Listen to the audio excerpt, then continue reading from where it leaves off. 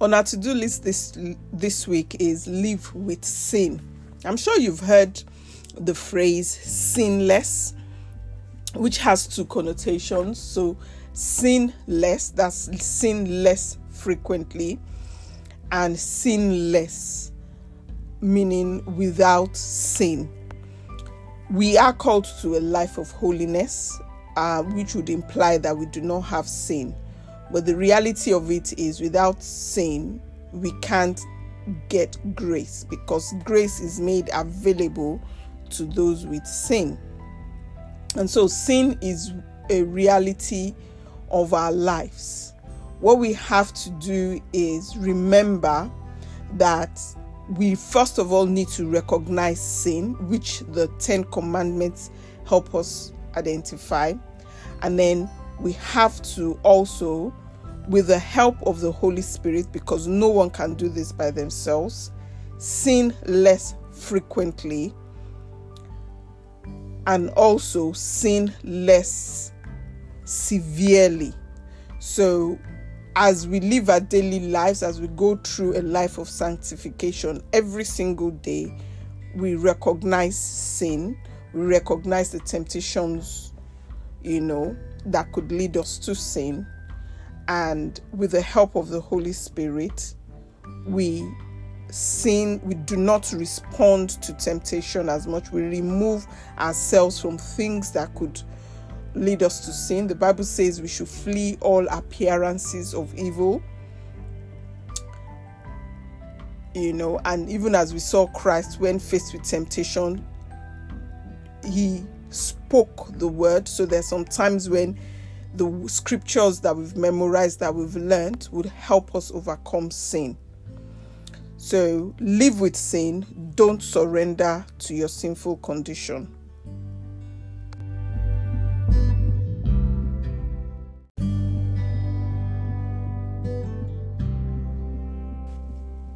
Hi everyone. Okay, so we've been talking about savings investments a lot over the past month, and one recurring question that keeps coming up is, how do I invest? And what I realized was that the question really isn't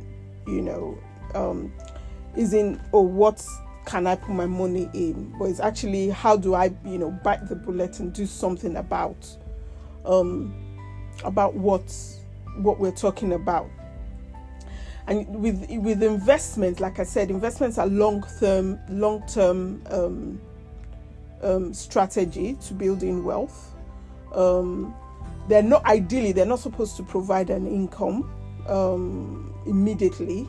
So to invest, you need to compound your returns. So add the returns you get to the capital, so that money begins to grow.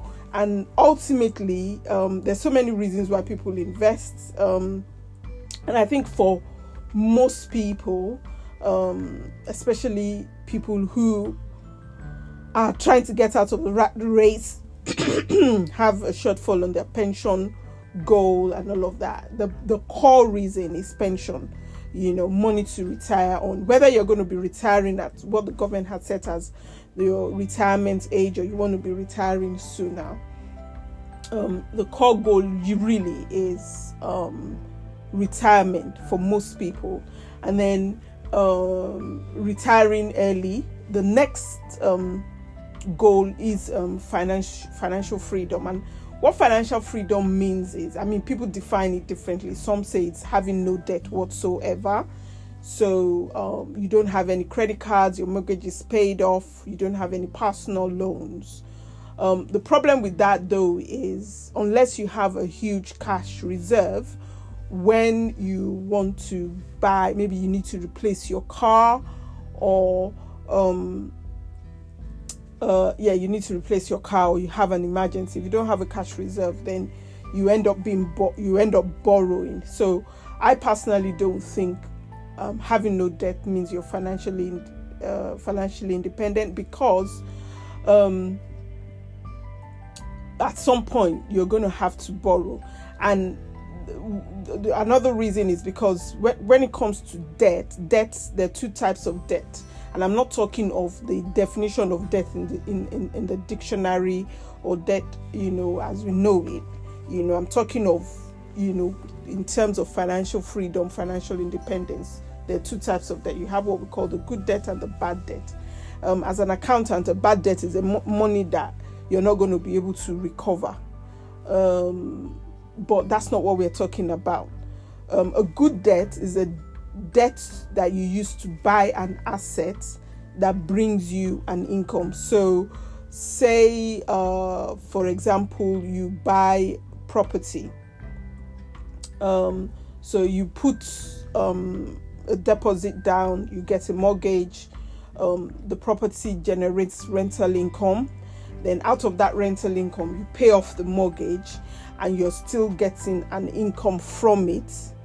That is a good debt. And like I said, it's not a dictionary definition of good debt. It's a financial freedom definition of good debt. So if you're borrowing money to invest in an asset and the return on that asset is paying off the debt as well as giving you an income, that's a good debt. And that's why your home mortgage would not be a good debt, because unless you're renting out a room in your home, or you're using your home for business as well as residing in it, it's not going to be generating an income. It has the potential to generate an income, but until the point it actually does generate an income,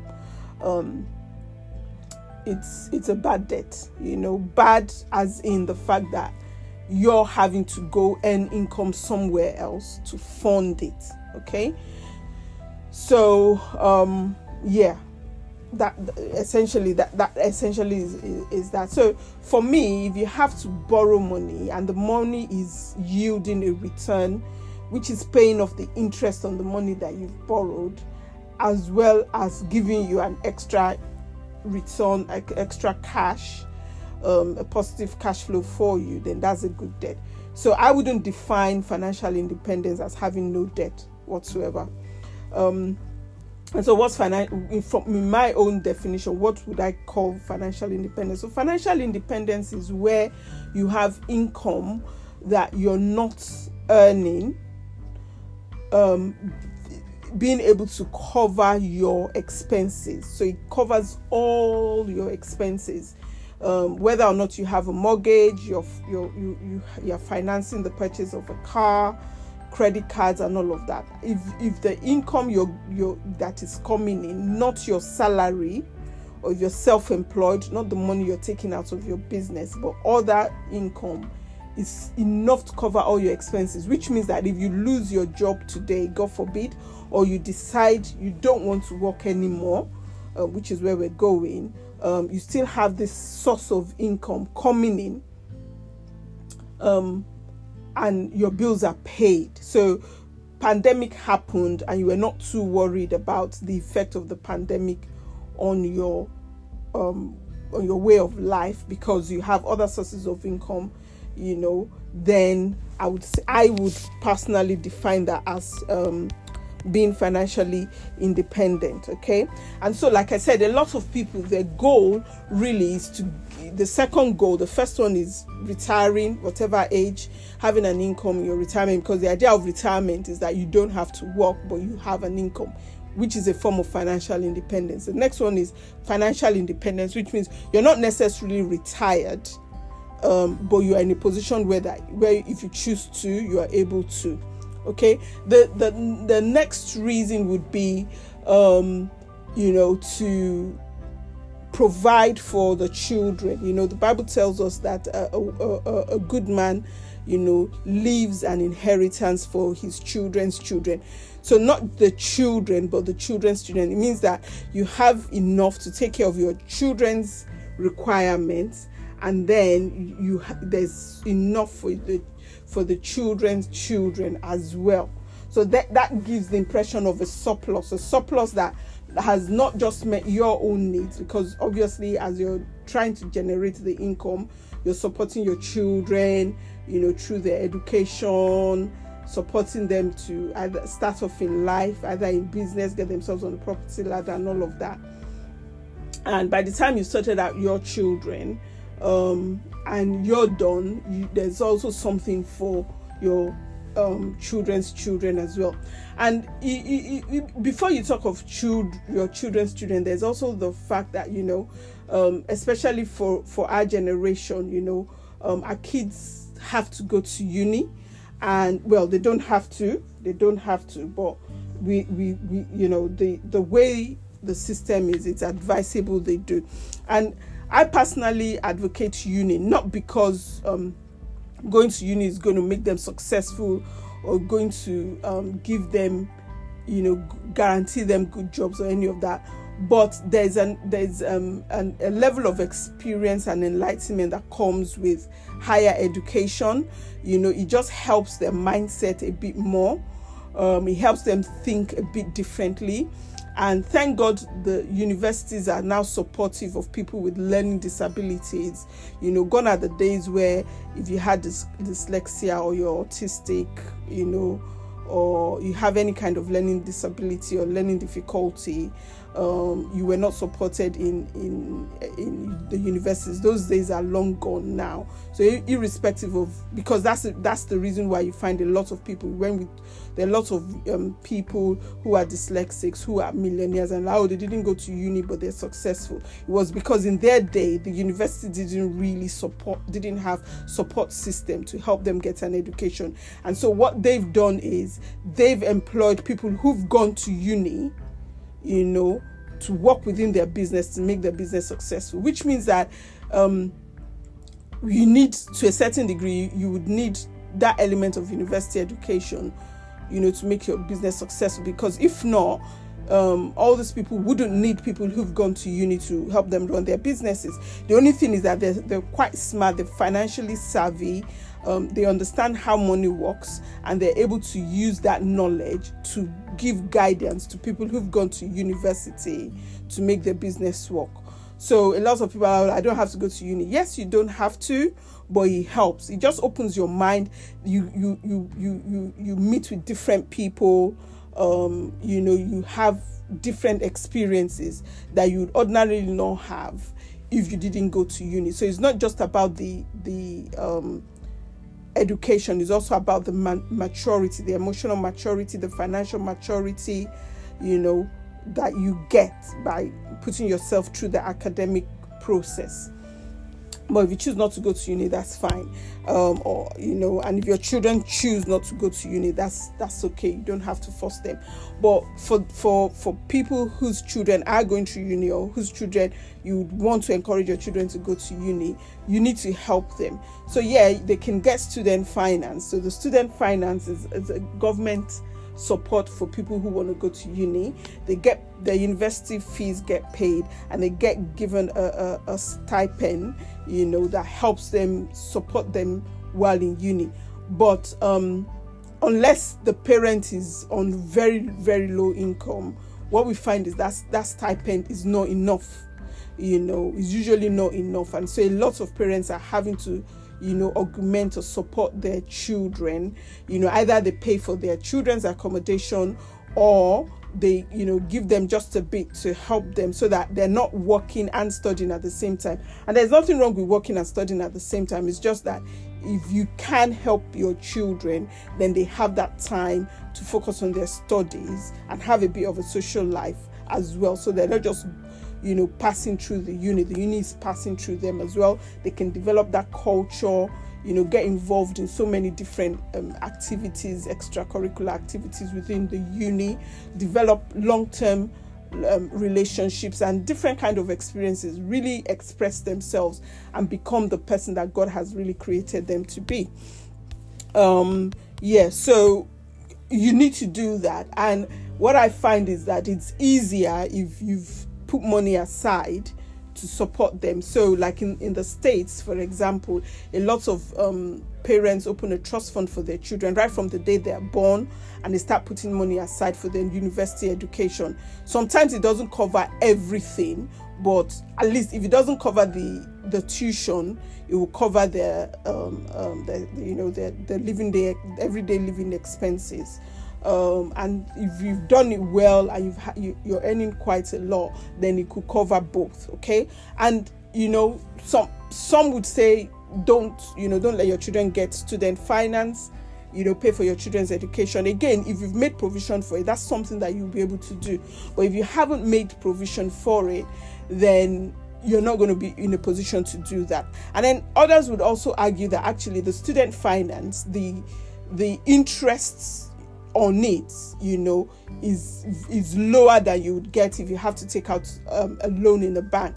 So the idea really is that they should get that, even though you as a parent are paying for their education and paying for their support while in uni, they should take that loan and invest that money in a business, so that by the time they finish their education, they're well on their way to financial independence. And for them, it's a lot easier. So when your kids are living at home, attaining financial independence is a lot easier than when you already have a family, and you have a family that you need to support. You have kids.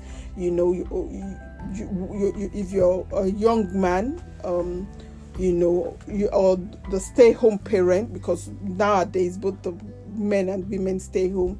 If you're the stay-home parent, the working spouse, is the breadwinner, has to ensure that there's enough money to support the family, and so therefore if anything happens, they struggle. But if you start early and you start putting money aside, you start investing, you find that process is a lot easier. Okay, so really the question I'm trying to address here is, how do I begin to invest? And I started with a series of how to invest £10, not a pound. How to invest £10 and the different things that you could put £10 in, and you being able to grow that, and to become something quite substantial. And it could be as little as £10 every single month. Well, that's the idea. So as little as £10 every single month. And so the thing is, there is no right or wrong answer. Again, I'm not a financial advisor, so I'm not giving you financial advice. These are thoughts, some of the things I do, thoughts, and just looking at the issue and trying to deliberate on how do we deal with this thing. So I just want to paint a scenario for you here, and walk you through a journey of how you can get yourself to be financially independent and begin to invest. So if you're not aware, Rich Dad has a game called Cash Flow 101 rather. It's online. The game is online, and all you just have to do is put in your email address and you log in, and you can play the game. You can either play the game with your friends, so invite your friends to play, or you can just set up a game and people that you don't know would join into the game, as long as it's not passworded, and you can play along with them. And so this journey is based essentially on that game. I try as much as possible to play that game at least 2-3 times every week, just to remind myself of the things that I need to keep doing to ensure that, one, I can get out of the rat race, and two, the different investment options. And some of it they've simplified, but I find that simple is best. When people talk about investing in stocks and shares, they make it so complicated. People don't really want to be losing money, and it's like, oh wow, how do I pick my shares and all of that. But I like the cash flow game because it truly simplifies the process. And I think that when it comes to investing, that's what we need to do. We need to get the process down to simple. Okay, so with the cash flow game, what usually happens is you are assigned a profession or a career. And with that career comes a list of income, and you also have expenses, and it tries as much as possible to make it as realistic as possible. So the salary that is selected for that profession is quite realistic, the expenses are quite realistic, and everybody starts at the same level. You just have a small pot of savings, not a lot, fraction of your monthly salary, so you don't even have the emergency fund there. And then you start the game, and while you're playing the game, You have different opportunities. You have market opportunities and you have investment opportunities, which they call deals.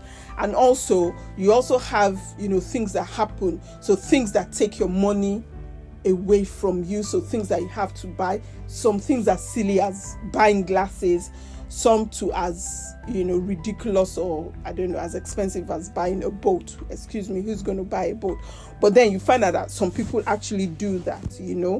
That's their dream, that's what they want, and even though they can't afford it at that time, they go for it. Of course some can, but some can't. Okay, so maybe not boats, maybe a car. Some of us would spend money on cars that we can't afford just because it's our dream and we really want it. And that really is the idea. So you have all these different things. You have illness, you have the market going crazy, and so you have all these opportunities in there. So you have the opportunities, you also have the threat, so to speak, that happens in the market forces. And as you roll your die, you can fall on one of any of those points where these activities happen to you, and then of course you either have the opportunity to make money or you lose money. And one of the things I find quite interesting about the board is that it has one where you give 1/10 of your income to charity, and for doing that it doubles your chances. So you have another die, which then means that you go through the cash flow event a lot quicker. So if you roll a 12, you could go through 2 cash flowing events. So cash flow events is essentially end of the month where you get your salary, and then you have things like the birth of your child, that's within the rat race itself. And then outside the rat race where you've become financially independent, you have cash flowing events as well. You have audit where you lose half of your money, you have divorce where you lose all your cash, and again you have dreams, so things that you really want to do, and you have dreams, things that you want to do, and then you have business opportunities where you put in a lump sum of money, and you're able to get a higher return than you would in the rat race. So the goal of the game really is to get an income of about 50,000 plus your normal cash flowing income. So whatever the cash flowing income you have when you come out of the rat race, to have an additional 50,000. The first person to get that 50,000 wins the race.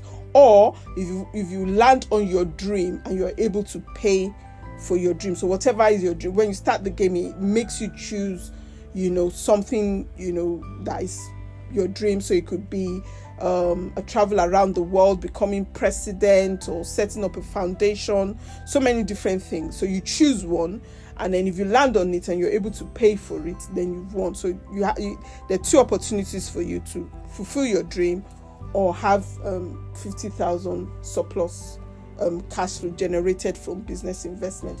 But to get out of the rat race, which is where we are starting from, you need to be able to have income, passive income other than your salary, that covers your expenses, and that's when you become financially independent.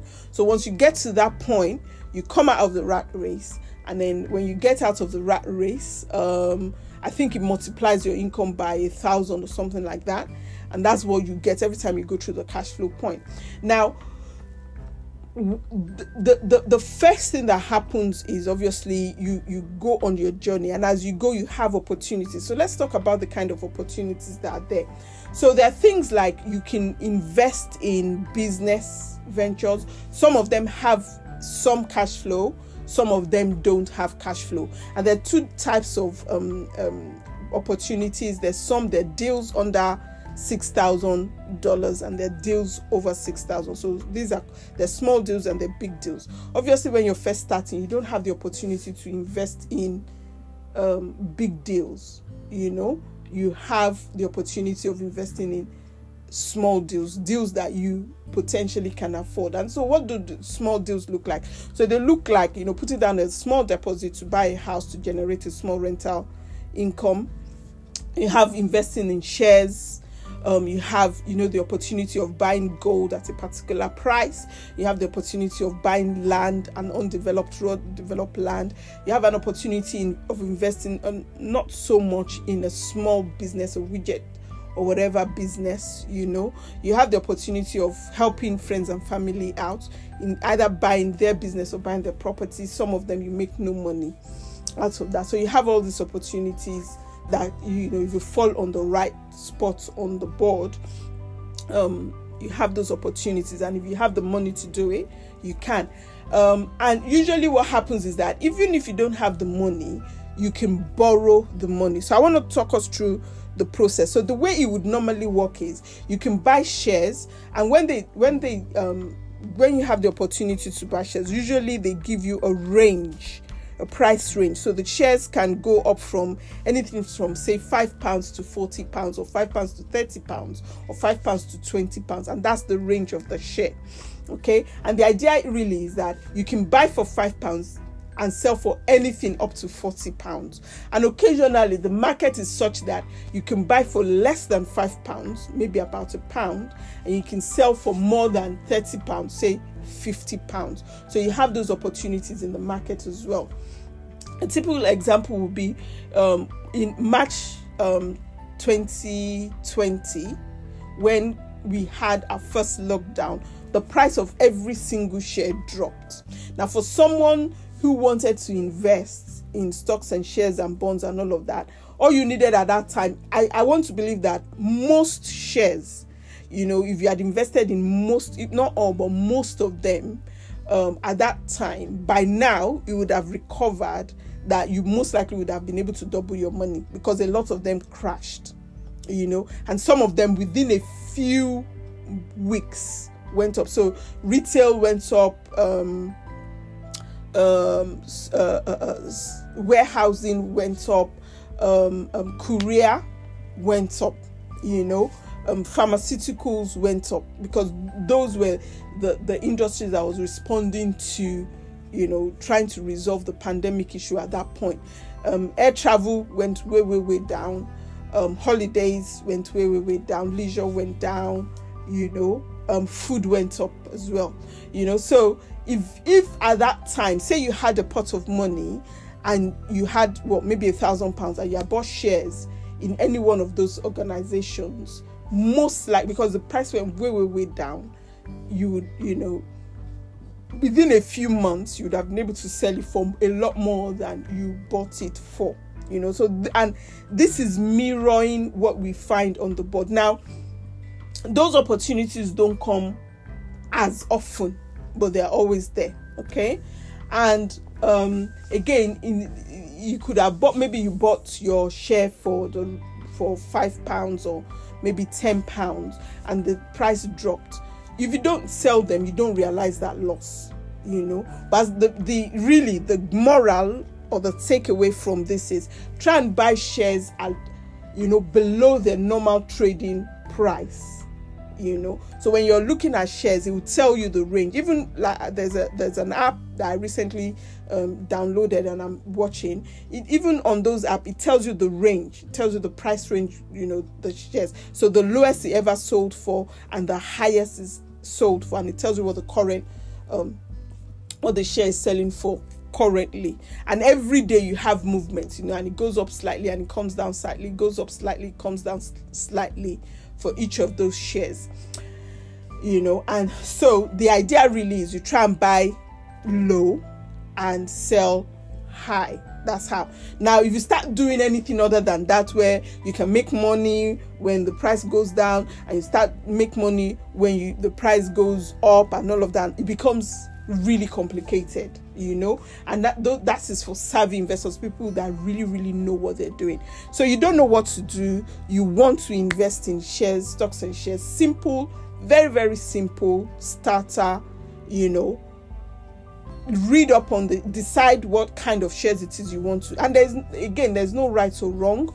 You can just read the news. Sometimes it could be just gut feeling. So I'm not saying have a gut feeling and go and buy shares. What I'm saying is that you might just have a gut feeling about a particular sector, about a particular industry, and then what you then do is you research it. You go read up on it and look at how the shares are performing. So if while you're doing that, you realize that, oh, the share is selling for less than it would normally sell for, you can decide to buy it, and this is like you've looked at the history of the shares and you've seen how they've performed, over time, and it's like they're always increasing on an annual basis. So maybe when they started, they used to sell the shares for £1 and it went up to like £5, £10, and now it's £200. So you can see a steady growth, and that whatever happens is an industry that would always be, it would always be there, because what people have to feed, they need food. In UK there's a shortage of housing supply, so anything to do with building houses and accommodation, people need somewhere to live. So things like that are just set, the price keeps going on. Of course, different companies perform different ways, and there are ways to mitigate against risk. So rather than putting all your money in one share, you can put it in a fund that invests in that sector, so that you're not just investing in one particular company, because if it's one company, then it's a bit risky. But if it's a group of companies, even if one does badly, a few others will do well. So if one loses, another one gains, and then you can choose to do it in a group of companies, and that's why the funds, the indexes, the trust funds and bonds are a lot safer than investing in individual shares, because they try and manage the risk. But the problem with those is that because there are costs associated to that, the return is not as high. If you choose a particular share, then you're not going to pay so much in administration and management and stuff like that. And so my suggestion is, if you say, like, for example, you have £100 to invest, rather than putting £100 in just one share, you might want to spread your £100 over a number of shares in different companies within the same sector, and so you have the benefits, you have the same benefits of managing your risk. And the idea really is that once the price of that share goes up, you sell it, and take that money to invest in a different sector. Or maybe if it's enough for you to invest in real estate, which is not as volatile as shares, then you can do so, or invest in commodities. And the same happens for commodities as well. If you can get commodities, so gold and silver, for cheaper than the normal trading price, just so that, like, gold, for example, has been predicted to hit the $2,000 mark and is very well on its way to doing that. And I think last year gold was trading at about $1,400 per trial ounce, and it's going way up to that £2,000 pounds mark. So people who invested last year they'll be laughing. And the thing is, when you're doing this, remove emotion, remove the greed. So set your goals, set the price at which you want to buy and the price at which you want to sell. And every time you hit the price that you want to sell, my suggestion is, just so that you don't get carried away in the euphoria of, oh, this is doing so great, sell. Now, someone will say, well, if you hit that price and the price of the gold is still going up, then move it up a bit. Yeah, fair. Yeah, I'm not saying you shouldn't do that, but I personally wouldn't do that. I'll set my goal, because my goal will be that there's a lump sum income that I want, which I'm going to use to do something else. I would sell at that price, take the money out and go and put it in something else. Now, if I have any surplus, I might decide to reinvest it, at that price, in the hope that it will keep going up. But once you set your goals, your goal is like your plan. This is what I want to do. This is how I want to do it. And when I get to this is what I'm going to do with it. So really, you need to kind of like figure out where you want to go. So for example, if you did the £10, you invested your £10 in stocks and shares and all of that, and your £10 has now become £1,000, you need that £1,000 because you want to invest in a drop shipping business. Sell those shares for your £1,000. Take the money out, invest it in drop shipping business. If you have any other surplus income, you can put it back into the shares, set the goal and target, and this time you now have two assets working for you. You have your shares, you have your drop shipping business. And then with your drop shipping business, again, the drop shipping business is supposed to generate like a ready income for you. But if your salary is enough for you to survive on, and your salary is giving you positive cash flow, I would suggest that even the profit from the drop shipping business, try and invest it. Again, you can put it back into shares, you can put it back into commodities, and watch that grow until you are able to put aside enough money for you to invest, enough deposit for you to invest in your first property.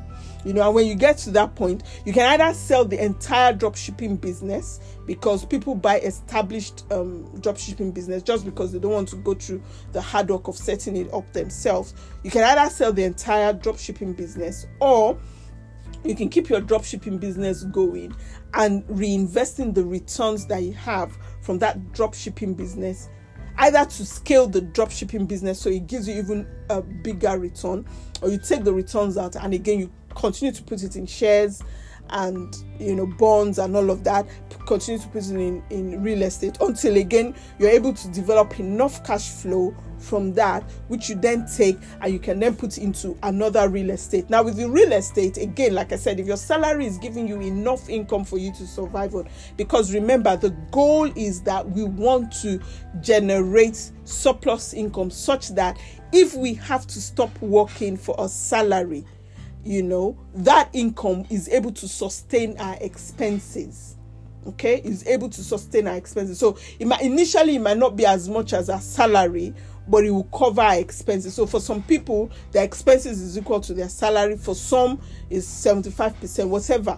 But you are generating other sources of income, which at the moment you're not spending, you're reinvesting, that will cover your expenses. So if anything happens, you have this other source of income that will keep you going. And then you keep doing that till you get to a point where you decide, actually, maybe some people will wait until they have double, so they have 2 months income coming in, so that even if they give up their job, all their expenses are still paid, but they still have this other surplus cash flow, which they can still continue to reinvest to build their wealth, to continue to invest. And I always say to people, create assets. So your dropship business, you can create it, to the point where somebody else is interested in buying it. They'll buy it for you for a lump sum. It becomes an asset. Even your gold, if you buy in physical gold, not the paper gold, that's an asset. If you invest in property, that's an asset. If you build a business, even if you're self-employed and you're building your business, you get to the point where you don't have to do the work. You have managers in place that help you run your business, and all you're doing is they give you a report that you check. That's a business. It becomes an asset. You can then sell that business for a lump sum, which you can then invest in other things. And that's the reason why we do the things we do. So it's not just a matter of just acquiring all these things and having all these assets all over the place. That doesn't, it's like you don't even know where you're going. But the idea really is that you're investing in whatever class of investment vehicle you choose to be able to create an asset, so that thing in itself you can sell, that then gives you a big lump sum for you to do something else, which then takes you to the point where you now have enough income either to retire, so you're able to build a big pot. I think 1 million is the mark at the moment, where if you have £1 million, you potentially can take that, put it in an annuity, and you don't ever have to work again, And a lot of investors are asking for 250. So if you're able to get 250 cash, they'll take that for you and they'll build it for you to get to the 1 million, so that you don't have to work. Or they even take that 250 and they can help you invest it in such a way that you can retire, and you can retire on that 250,000, and hopefully by then your mortgage is paid off. All your personal loans and credit cards, they are all paid off. You don't have to owe anybody. And if you need to, buy an expensive vehicle, you now have the cash pot to be able to do that. And so really, I hope that answers the question of how do I go about this investing, so that you're not just putting money in shares every month, or buying gold and silver every month, or investing in property, and that's it. But that's why we say have a goal. It's like, what exactly is it that you want to do, and how much is that going to cost you? And then you keep doing all these different things to get you to that figure that you need to achieve to help you retire. I hope this has been useful. I hope it's answered a lot of questions. I had a lot of people sending me text messages, WhatsApp messages, even phone calls, saying, so how do we go about this? What do we do? And I hope that really answers the question. And if it doesn't, please let me know, and hopefully I would understand exactly what it is you're talking about, and maybe we'll be able to address that. Again, please share with your friends, share with family members, share with your contacts, subscribe, listen. My name is Miss Yowete, and this is the Money Matters podcast.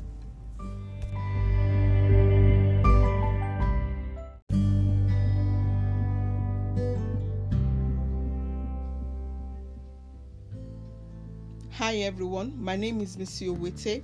Welcome to season 3 of the Money Matters with Missy podcast.